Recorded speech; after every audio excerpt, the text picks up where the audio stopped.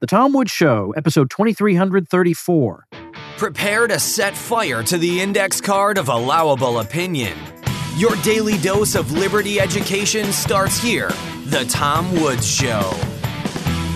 Hey, everybody. As the academic year winds down, it's time to start thinking about what you're going to do in the fall. And of course, I highly recommend the self-taught K through 12 Ron Paul curriculum. Not only will your kids get the real story about everything, but they'll also learn the kinds of practical things that they won't learn in the traditional school. For instance, how to be an effective public speaker, how to manage money, and how to run your own home business. And of course, when they reach the high school grades, they will be learning Western civilization and U.S. government from old Tom Woods here. But here's the most important thing. If you're going to join, make sure you join through my link, because only through my link do you get $160 worth of free bonuses. My link is ronpaulhomeschool.com.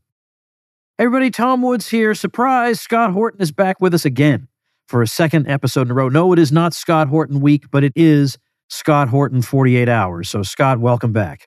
Happy to be here, Tom. All right, and look, I'm going to be making a push at the end, but I really, really want to urge people.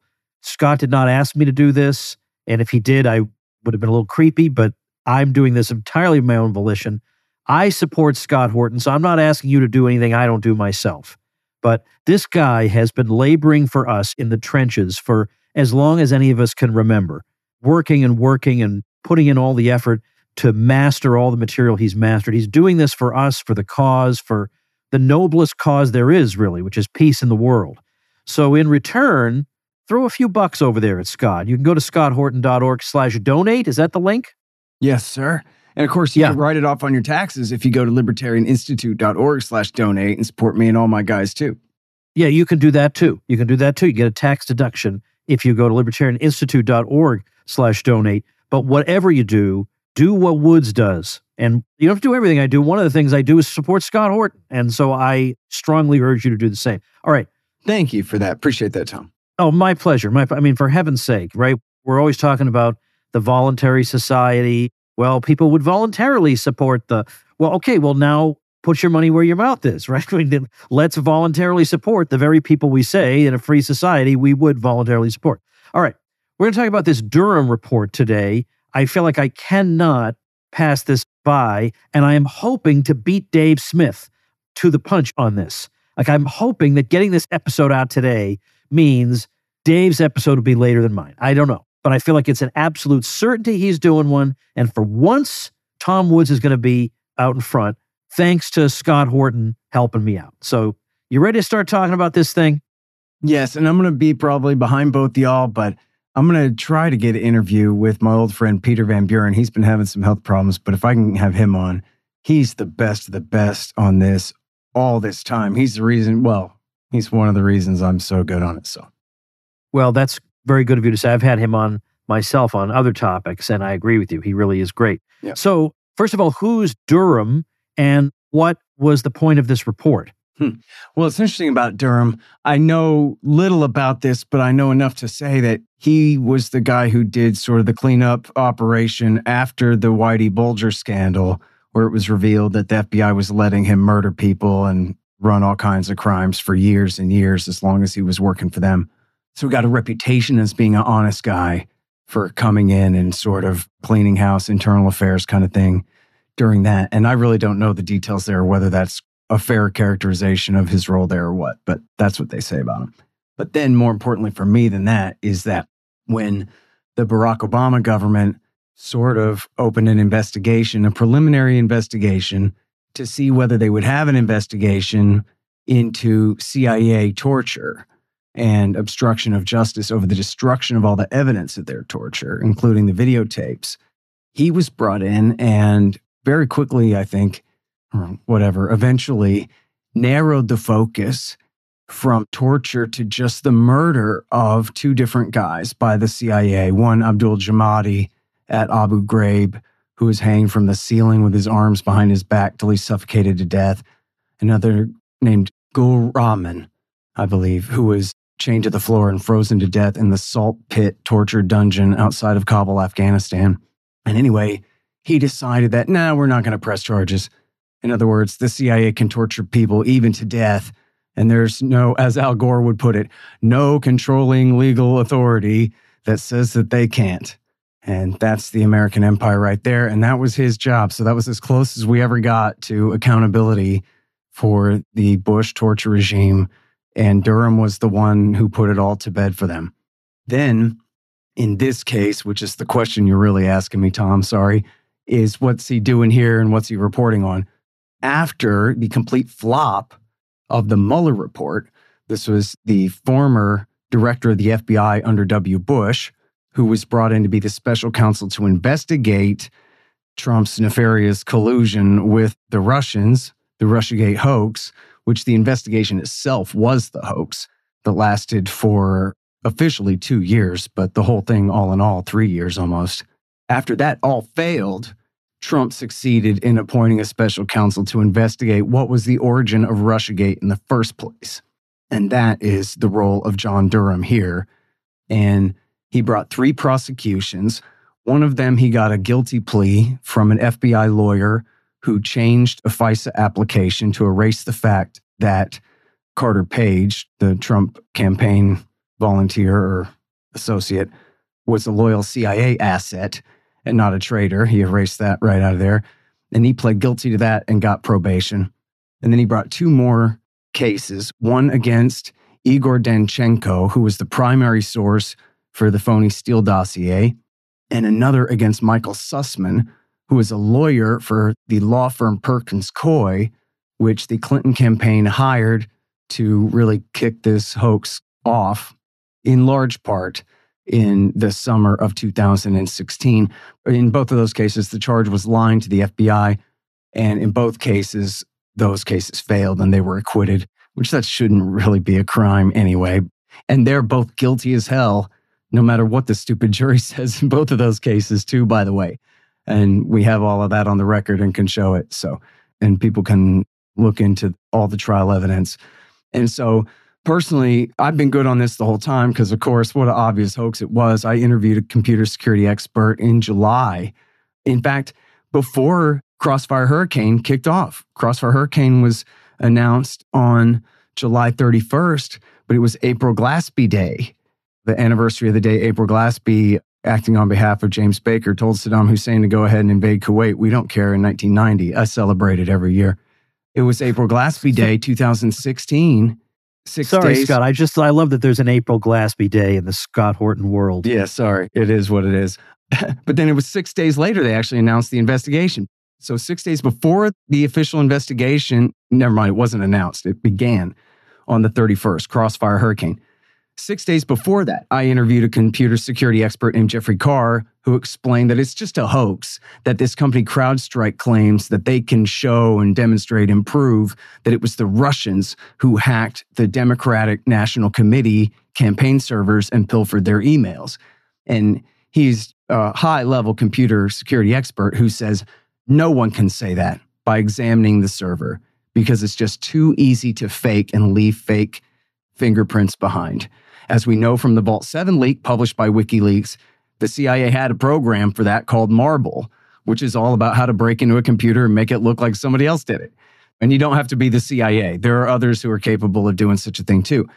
Carr said there's only one agency in the world, one group of experts in the world who can tell you exactly what happened there. And that's the American National Security Agency, because they have access to every packet on the planet. They can rewind essentially everything, total information awareness. And they can look and see who did what in the past, no problem. And that was why when the Reality Winner document came out at The Intercept, it was supposed to prove that it's all true. See, Glenn, that's what she was trying to prove. Look, Glenn Greenwald, it's all true.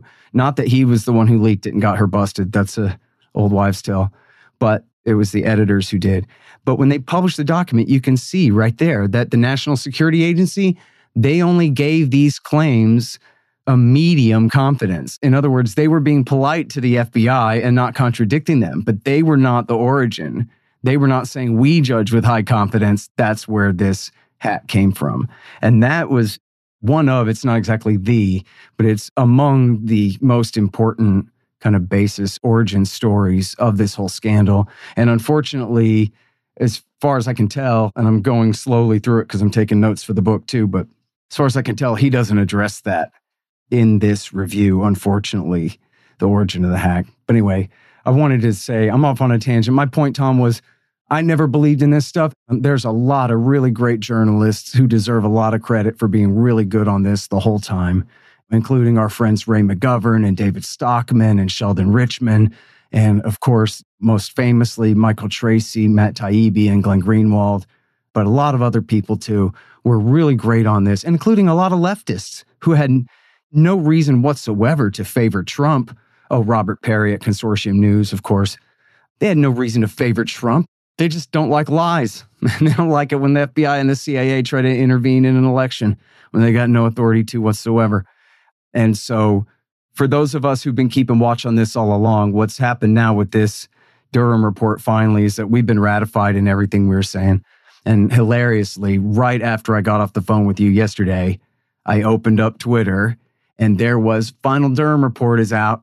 Right after I had just been complaining to you how I got bogged down writing and how my section, not chapter, my section in the Trump chapter on Russiagate is already like 40 pages. Then this came out and now I'm going through it and all he's doing is telling me I'm right. All I'm doing is going through and finding choice quotes just to reaffirm the things that I already told you even better. And so what can I say? Well, let's get into this here. Obviously, we've heard an awful lot about Russiagate for quite some time. And no matter what information came out, it never seemed to dissuade the true believers that there still is some smoking gun or there really is some relationship between Trump and Russia, no matter what. So this thing came out, this Durham report, that basically says, look, there was no evidence of anything at the time that this investigation was ordered. There's no evidence of anything.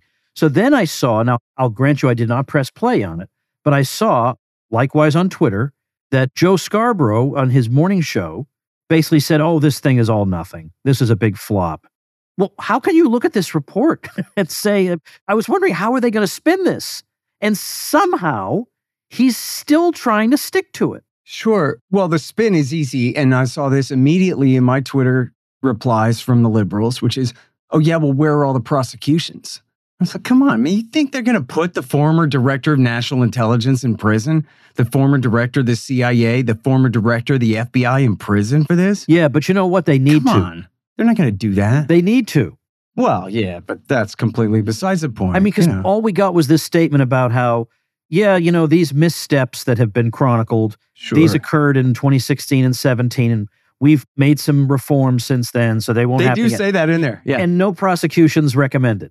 Hey, look, I mean, I picked up on this when I was a little kid, that even over the worst kind of things, oh yeah, no, American-backed mercenaries in Nicaragua hacked all these nuns to pieces. So this was a cause for some embarrassment on the part of officials in Washington. Huh? But that's as bad as it gets for them. That's as bad as it gets, but yet Trump, they will put him on trial for absolutely anything. Yeah. Well, and that's the joke here, is this thing was fake. And as you say about the true believers, that's an important point here. The term conspiracy theory is so unfairly abused. I mean, but the thing is, there really is such a thing. I used to be much more of a conspiracy kook. I was like a John Birch New World Order kook in the 1990s. The Rockefellers always win. And whatever happens in foreign policy, it's all because one day they're building a one world federal government under the United Nations. And it all fit until it just didn't. Especially in the drive to Iraq War II, all that fell apart. Dick Cheney's not a one-worlder, man. It's just different than that. Neither's Richard Pearl, for that matter. And I understand that way of thinking, and I've been around a lot of kooks in my life, too. And there are alternative culture kooks of the right and the left, and there are very mainstream ones. And there really is such a thing as this closed-loop, circular reasoning, conspiracy thinking. And you can pick on 9/11 truthers who are right about some things, or you can pick on whatever kind you want. I prefer to pick on the powerful truthers and look at, in fact, this is one of the things that cured me of being such a conspiracy nut, is even though I had predicted 9/11 before it happened and said it's all going to be a hoax and whatever, for years I said it was going to happen. But after it did happen, I could see how they were jumping all these conclusions about a missile that hit the Pentagon and all these bombs in the towers and all this nonsense. and cherry picking little facts to make it seem right at the exact same time that's what Richard Pearl and Paul Wolfowitz and Dick Cheney were doing in trying to make it look like Saddam Hussein did it. And they were doing it in perfect parallel. And it was the same kind of bogus thinking. And I could just see, I don't want to be part of that. I would rather be slower and more careful and write later, I guess. But this Russiagate thing is pure conspiracy theory.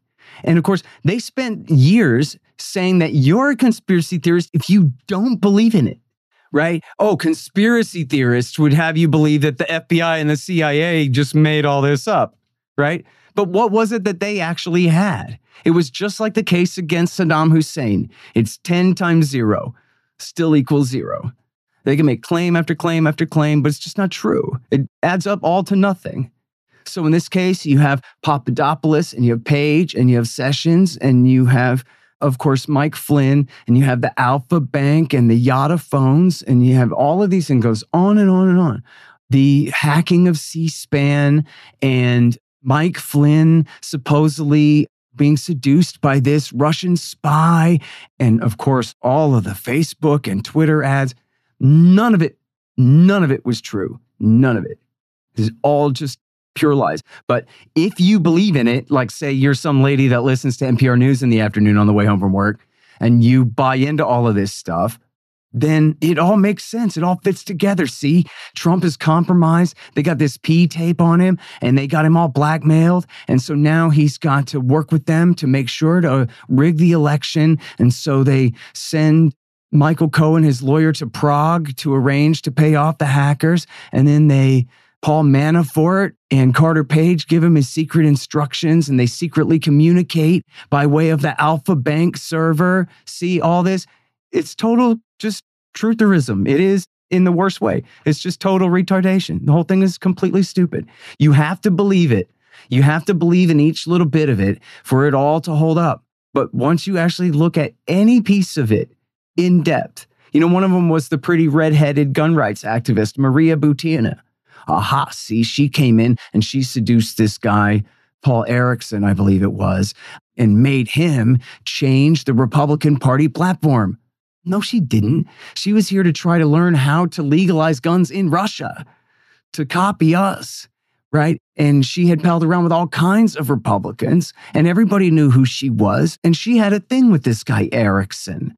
They had a personal relationship, not some spy swallow type thing. And they just lied and called her a swallow, called her, a honeypot for this guy, locked her in solitary confinement where she couldn't defend herself, and acted like she was, remember Anna Chapman, the pretty redheaded spy from a few years ago who really was a spy? They acted like Butina was part of that. And it's just another one. Look at this deluge of accusations, like Saddam Hussein's giant human shredder and all his chemical weapons and all of his things. How can you deny it when the lies don't stop coming? They must be coming from somewhere. Yeah, they're coming from the lie factory where they come up with these things. So it really is pure circular kind of trutherism. And as you say, just like with, and I hate to pick on 9/11 truthers, but there's a lot of stupidity in 9/11 trutherism. Never mind the good parts. But if you debunk some of their things, then they just go, okay, well, but what about this? But what about this? And just switch to the next thing, because it's got to somehow, something is holding this thing up. Otherwise, why would they believe it? And that's completely the case with Russiagate. And all that happened was there were apparently 3 origins. The British at the end of 2015 told the CIA they thought something was going on. We don't know exactly what, but we know by April the CIA was investigating Carter Page. And then it's difficult to say exactly what happened, but I try to go through it in my book. It seems like this guy Papadopoulos was set up. The term parallel construction, Tom, when they're illegally tapping somebody's phone, but then they pretend that they just pulled them over for a broken taillight as an excuse to have a legal reason to intervene and prosecute. It seems like they were doing parallel construction and setting up Papadopoulos to be the predicate. And especially, this is in the Durham report, it's clearer than it's ever been, that they were just absolutely seizing on this bogus information and immediately opened the full-fledged of investigations, nothing preliminary at all, skipped 2 or 3 steps to the big kind, and then immediately went from Papadopoulos and then also added Page and Flynn and Sessions, and essentially by 1 or 2 hops, the rest of the entire campaign in the summer of 2016. And it's clear from, and we've known this for years, this came out, I think, even before the IG report, that the leaders of the FBI counterintelligence division were telling each other, we're going to stop him from becoming president. We're not going to let him become president, are we? No, we're going to stop it. And of course, I'm skipping around too much, but another angle here was that you had the DNC hack. And then we know this is actually a great new development in this part of the story is, of course, they blame that on the Russians. And we knew from the Trump years, his Director of National Intelligence, John Ratcliffe, had released this document that proved that John Brennan, then the head of the CIA, had briefed Obama himself that the Russians knew that he was sourcing them, but clearly believed it too. That this is a fact, that there is a Clinton plan, capital P, Clinton plan. You might as well put quotes around it. It's an official title of a thing. The Clinton plan is to stir up a scandal about Trump being tied to Russia to distract from the email scandal, being, in this case, not the missing 30,000, but the DNC leak and the DCC, and then later the Podesta emails came into play that were embarrassing to her and showed that they had cheated against Bernie Sanders in the primaries in 2016. And so we knew already that Brennan had briefed that to Obama in what sounds almost like plausible deniability, that like, hey, I did tell you. I didn't keep it from him. That might have got him in trouble. I don't know. But now we know, even though that was in early August, that at the end of September, John Durham says this intelligence was still going around in reports that the underlings were delivering to the highest level bosses at CIA, DOJ, and FBI, telling them, remember now, we know about this Clinton plan to stir up this story about Trump. And they just, as Durham puts it, they just clearly chose to ignore every exculpatory thing and pretend every little other thing was inculpatory, as they put it, even when it wasn't. Look, all their sources, all the people that had talked to Page and had talked to Papadopoulos, the FBI had interviewed everyone and knew that there was nothing to any of this. Still, the latest one was, I believe, Mifsud, the guy who had supposedly told Papadopoulos that the Russians had some kind of dirt on Hillary. He had told the FBI enough for them to know there was nothing to it in January of 2017. And same for all the witnesses on the topic of Page and Papadopoulos too. So this is before Trump is ever sworn in. And in fact, I think that was on the 10th of January. And then 2 days later, they released that bogus intelligence assessment, which is just a made up thing. They sort of pretended like it was a national intelligence estimate from the National Intelligence Council, when later they had to admit it was people who were, quote, handpicked by John Brennan from the FBI, CIA, and NSA to write this completely bogus report. I mean, you can read it. The thing is full of nothing. It's full of claims with no evidence. There's not even particular claims in there. It's just Trump people met with Russian officials or something like that. They don't even tell you anything that you can check. And then they even say in there, hey, just because we judge something with high confidence does not mean that we have evidence of it. They say that right in there. Disclaimer, we're not saying this is true. And then at the end, I swear this is true, check me. They tacked on, I believe it was a 12-page, essentially like whining screed about how they don't like RT. That was left over from years before, that they just tacked on to the end of the assessment like a high school kid would to make it seem thicker. When all it is them complaining that RT covers the Occupy movement and covers fracking and covers wars and things that make them look bad. And it had nothing to do with anything.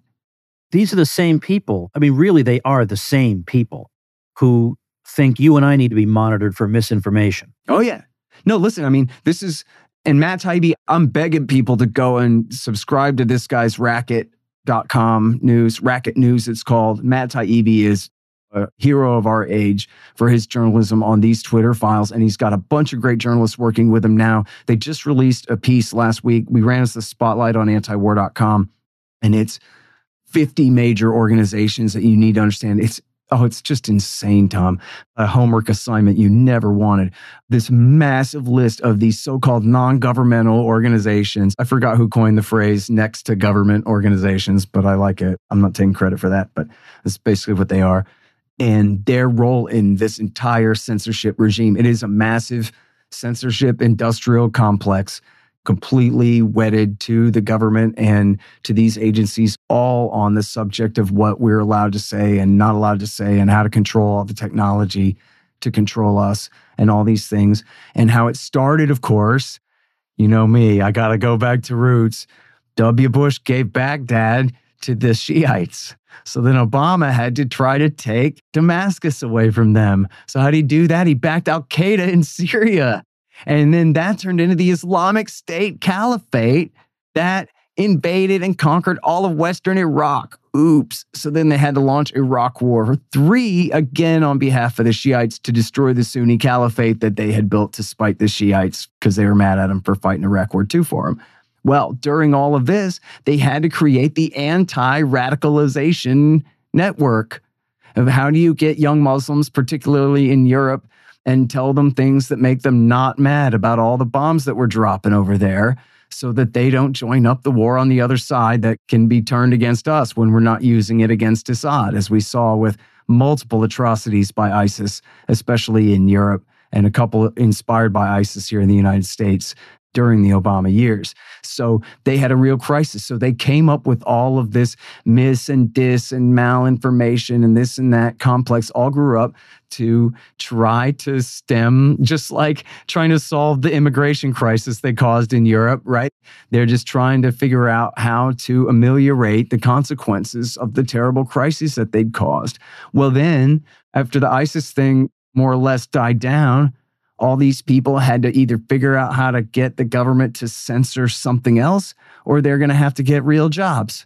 And so then the next big issue was Russian interference, sowing discord in our democracy. And someone says a thing that sounds like something that the Russians would possibly agree with, then that's Russian mis and dis and malinformation. And we got a whole thing about why you should pay us hundreds of thousands or millions of dollars in contracts to help you figure out who's allowed to say what all the time. And then they do this. These massive institutions, a lot of times connected to universities, they're almost uniformly, I believe, nonprofit organizations, but cashing in on huge contracts. And of course, you're very familiar with how this exact same regime was then turned against people who were against all the restrictions during the germ regime. And then as soon as, and this is the only good thing about the war in Ukraine, is they finally shut up about the damn germ to talk about Ukraine instead. And then they went right on censoring people who were against the common narrative on Ukraine, which is where we are now. And the problem is not solved. It's a huge problem. And frankly, I don't know what's going to happen with my book, but I could see, for example, when my book comes out, maybe they'll just say nope, this is just Russia's point of view. And we're going to ghost ban or whatever, downrank all your searches and all of your things. I don't know how bad it'll be, but I know they'd like to. Before I go on, let me say a quick thing that will help a lot of you, and you know who you are. If you are in business and you're getting buried by your competition online, then build your brand, your reputation, and your lead flow with digital marketing by Persist SEO, our great sponsor. If you're a small local business, you're trying to compete against large companies in the service industry, increase your visibility with Persist SEO. Or if you have low or no leads coming in on a consistent basis, well, website search engine and conversion optimization can help move the needle to a more prosperous business model for you. If you're tired of cold calling, use your website as a lead generation engine. If you're not showing up for your services on the search engines, then get found with Persist SEO's expert search engine optimization. All you have to do is call 770-580-3736 or visit them at ineedseo.help for a free website audit and consultation. That's 770-580-3736 or ineedseo.help. Scott, here's what I'm thinking. I feel like we're at a kind of crossroads that I don't think we've been at in my lifetime. Because think about 20 years from now. I mean, because, when you were taking U.S. history in school, you never got to the last two chapters, so maybe you got to the Vietnam War if you were lucky, but you never got beyond that. Right. So let's imagine a generation down the road.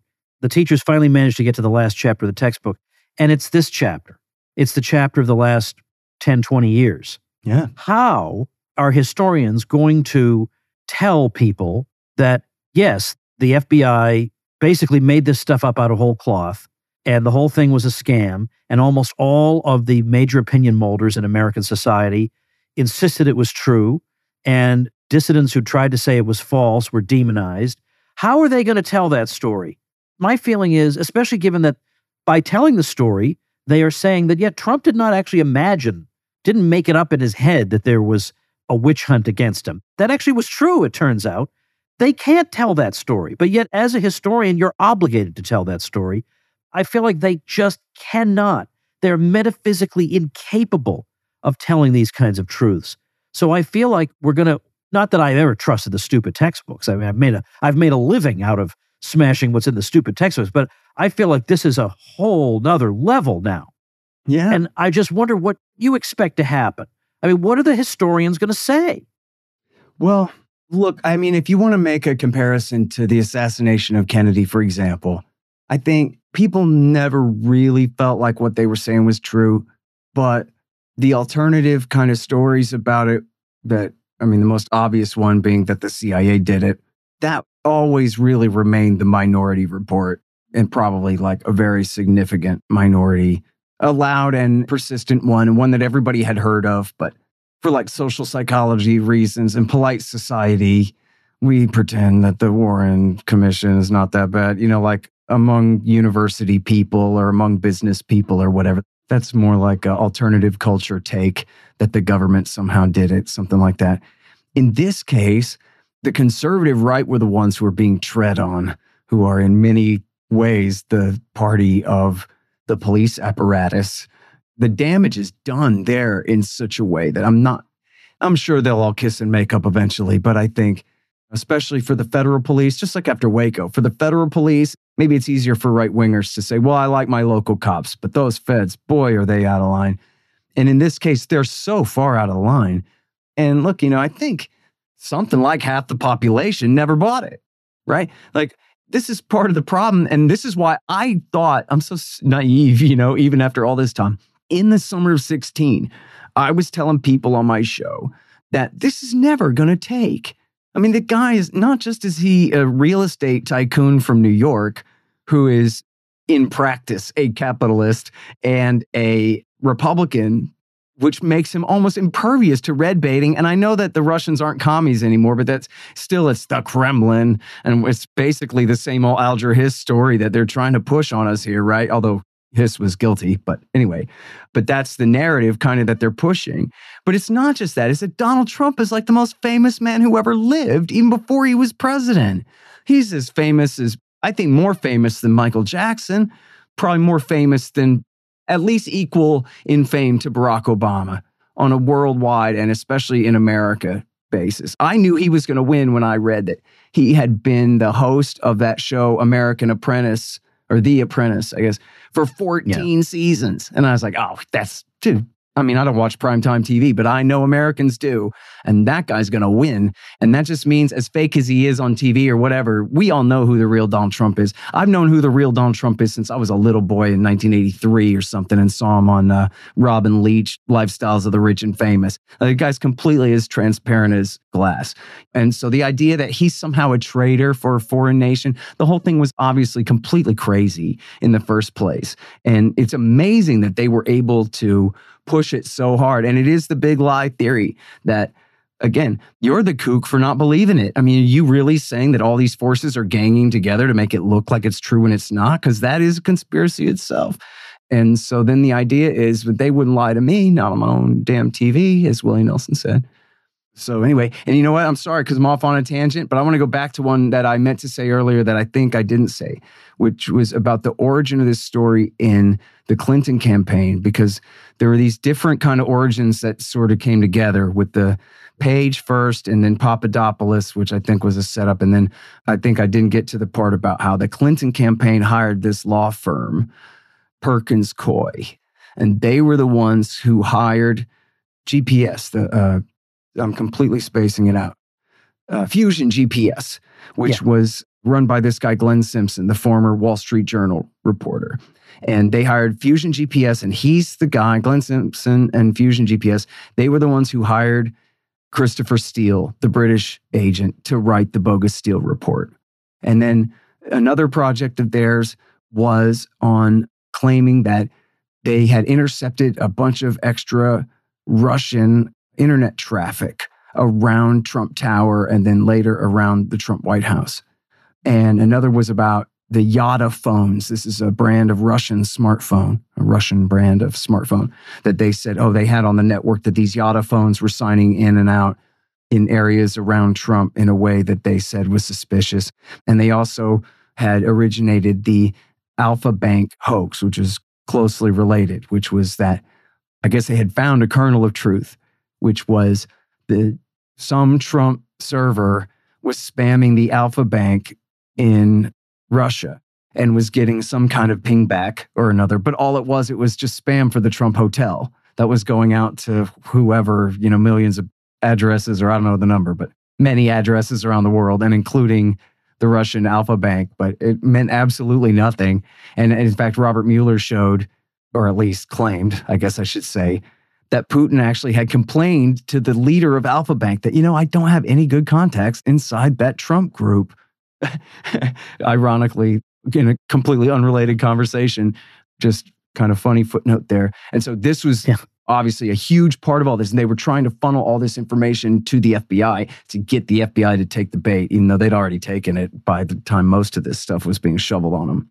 And then they admitted too that the case against Papadopoulos was so thin that then when they got the Steele dossier, they glommed onto it immediately in order to change the subject of the investigation to Carter Page. Even though the accusation against Page in that dossier were absolutely farcical, if you believed them, there was more substance to them than even the worst case scenario about Papadopoulos, that story was just going nowhere. So that was when they switched the lie from Papadopoulos to the lie about Page, who again, it turned out, was a loyal CIA asset. And for apparently obvious patriotic and I guess self-interested reasons, every time he went to Russia and met with a Russian government official or important businessman of any kind, he always immediately went to the CIA and debriefed them about every bit of it. And one part of the CIA, I guess that wasn't involved in framing this poor schmuck, had sent a memo to the FBI telling them, no, this guy works for us, he's cool, which they, again, censored from their application for the FISA warrant. Would you say this is more or less wrapped up with this report? That does it? Yeah, I mean, I have to plead guilty that I'm only about a quarter of the way through it, and there's a lot in here already. I don't think, learned too much other than, wow, he's going to go ahead and go that far and admit that much, huh? Just like I had speculated, and here's the confirmation. Like, I'm getting that all the way through.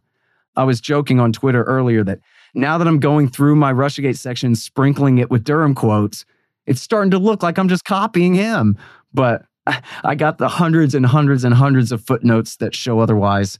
But he is just showing that the doubters version, my doubters version, is absolutely right on with this. But no, I mean, nobody's going to be prosecuted for it. I guess if Trump gets reelected, he'll try to do something, but I don't know what power he'll have to actually bring anybody to account for this. I think, kind of like we were talking about with the censorship earlier, and with the future history being written, it really is a tragedy that people are going to still believe this no matter what. I guess, one, it's too hard to say, boy, was I an idiot for believing these liars, which can be really tough for people to say. Well, at the same time, admitting that all those people you detest were right, and while you don't have to, because all the people, in this case, if you're on the liberal side, you're surrounded by plenty of people who, like you, also want to keep believing it anyway.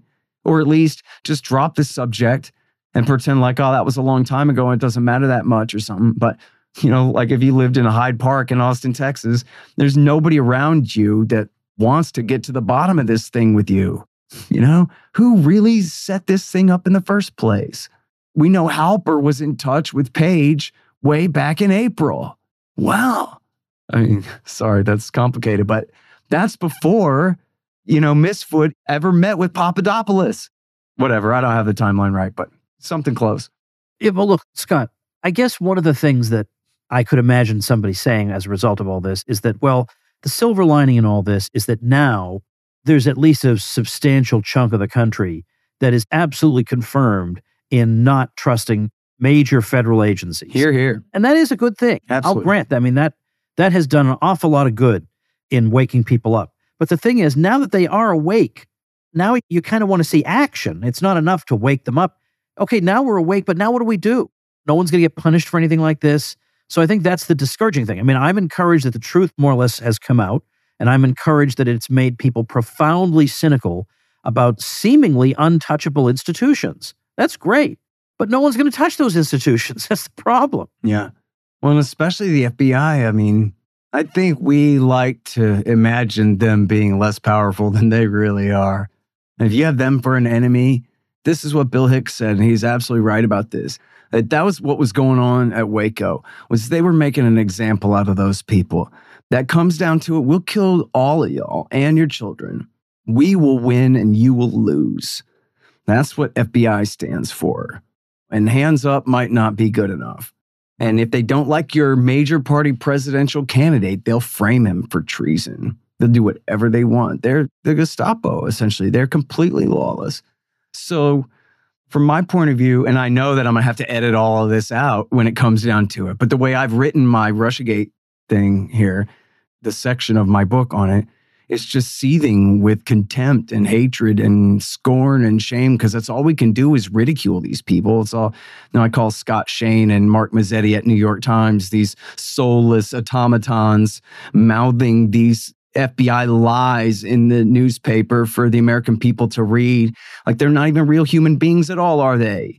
They're serving. They're like, it's like the mouth of Sauron, some kind of thing. I want their sons to be ashamed of them. Like, what else can I do? Except go look, everybody. It's that rat, Mark Mazzetti, because that's the only power I got. But I do feel like, what if that was convincing? Like, what if everyone really was just over the New York Times? And the government had to find a whole new paper to try to funnel their lies through because people just weren't going to take it anymore. Well, that's another example of the untouchables here. But there's a couple things. I think, first of all, us libertarians are still a small minority, and we just have so much more work to do to get people to agree with us on this stuff. If our minority report that just there's no legitimacy in this agency's authority whatsoever, and let's get rid of them, and we're not kidding, we really mean it, and let's replace them with nothing, and we really mean it, let's do it tomorrow. If that was really how people felt about it in large measure, we might not be rid of them, but we would definitely get some kind of change, right? The problem is, of course, that when the party switches in power, Trump was an aberration, right? Because the government was never loyal to him. It's like when the Muslim Brotherhood was elected in Egypt. The whole government just stood there with their arms crossed and refused to move until he was gone. And it's the same kind of thing with Trump, where the government itself kind of rejected his authority. But like if you go back to look at W. Bush years, the right loved W. Bush. Lou Rockwell wrote The Reality of Red State Fascism. And there was nothing that John Ashcroft could do that would be crossing the line to the American right at that time. The FBI, these are our greatest heroes. They frog march 100 innocent framed up Muslims on bogus charges across the nightly news. And the American right all cheered for that and love to believe in that. That's no different than what they did to Trump. Same old COINTELPRO operation that they did to Trump. So then, as Carol Quigley said back in 66, right? The only reason to even have two parties is so that you can throw the rascals out every 8 or even 4 years, if necessary, without ever leading to a substantial shift in power. But half of the population is dissatisfied, but half the population is satisfied half the time. And then you just switch back and forth again. I mean, our challenge is to remind people about Waco and remind people about Iraq and Syria and Russiagate all the time, no matter who's in power. The U.S. Army tested germ weapons on the American people back in the 50s. Your grandfather should have overthrown them back then. That should have been enough. What more do you need? They tested germ weapons on the American population. Why are we even entertaining the idea? They burnt Waco to the ground, a house full of women and children. They knew it was nothing but women and children in that concrete room when they dumped that CS gas in there and set that house on fire. And nobody overthrew them then. So, I mean, maybe if they had burned Trump in his church, that would have finally crossed the line, but Trump doesn't go to church. So, I don't know. Yeah, I hear you. Well, look, all I can do is report what's going on. It's got to count for something. Yeah.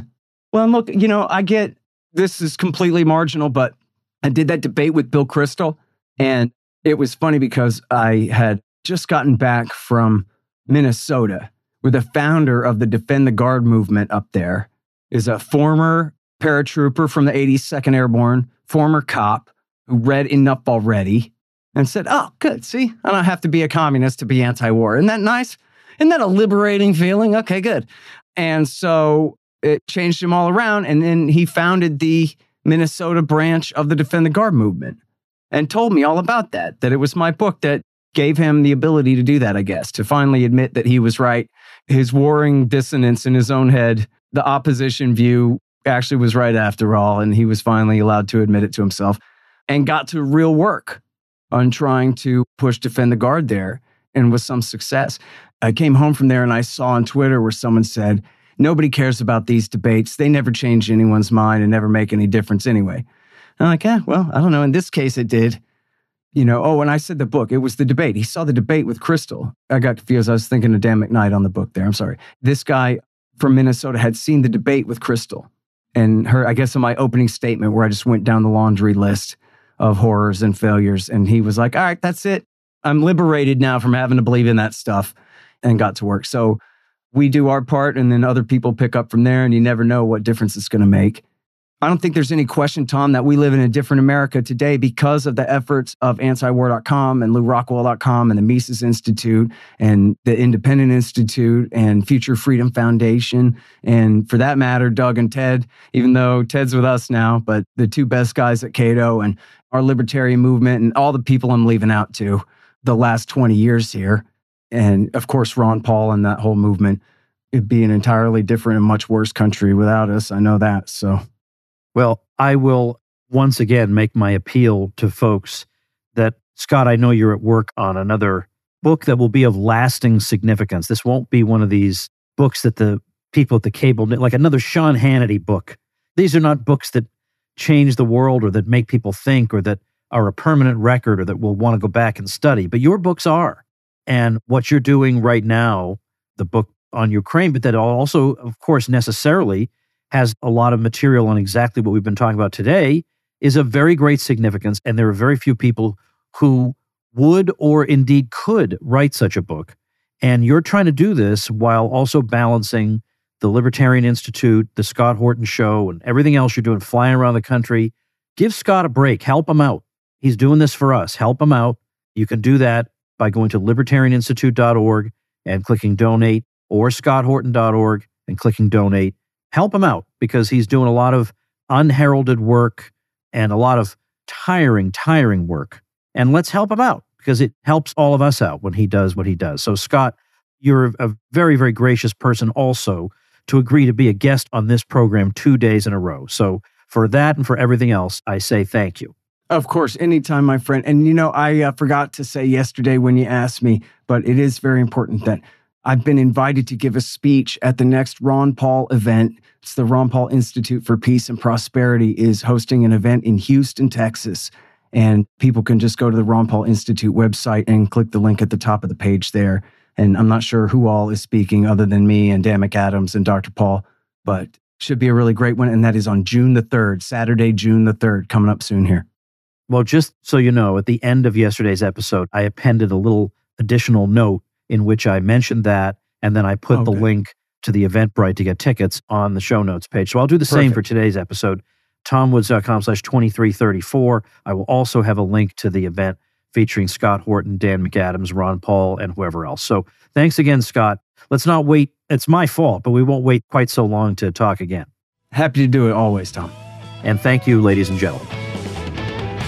Become a smarter libertarian in just 30 minutes a day. Visit tomwoods.com to subscribe to the show for free, and we'll see you next time. Like the sound of The Tom Woods Show? My audio production is provided by Podsworth Media. Check them out at podsworth.com.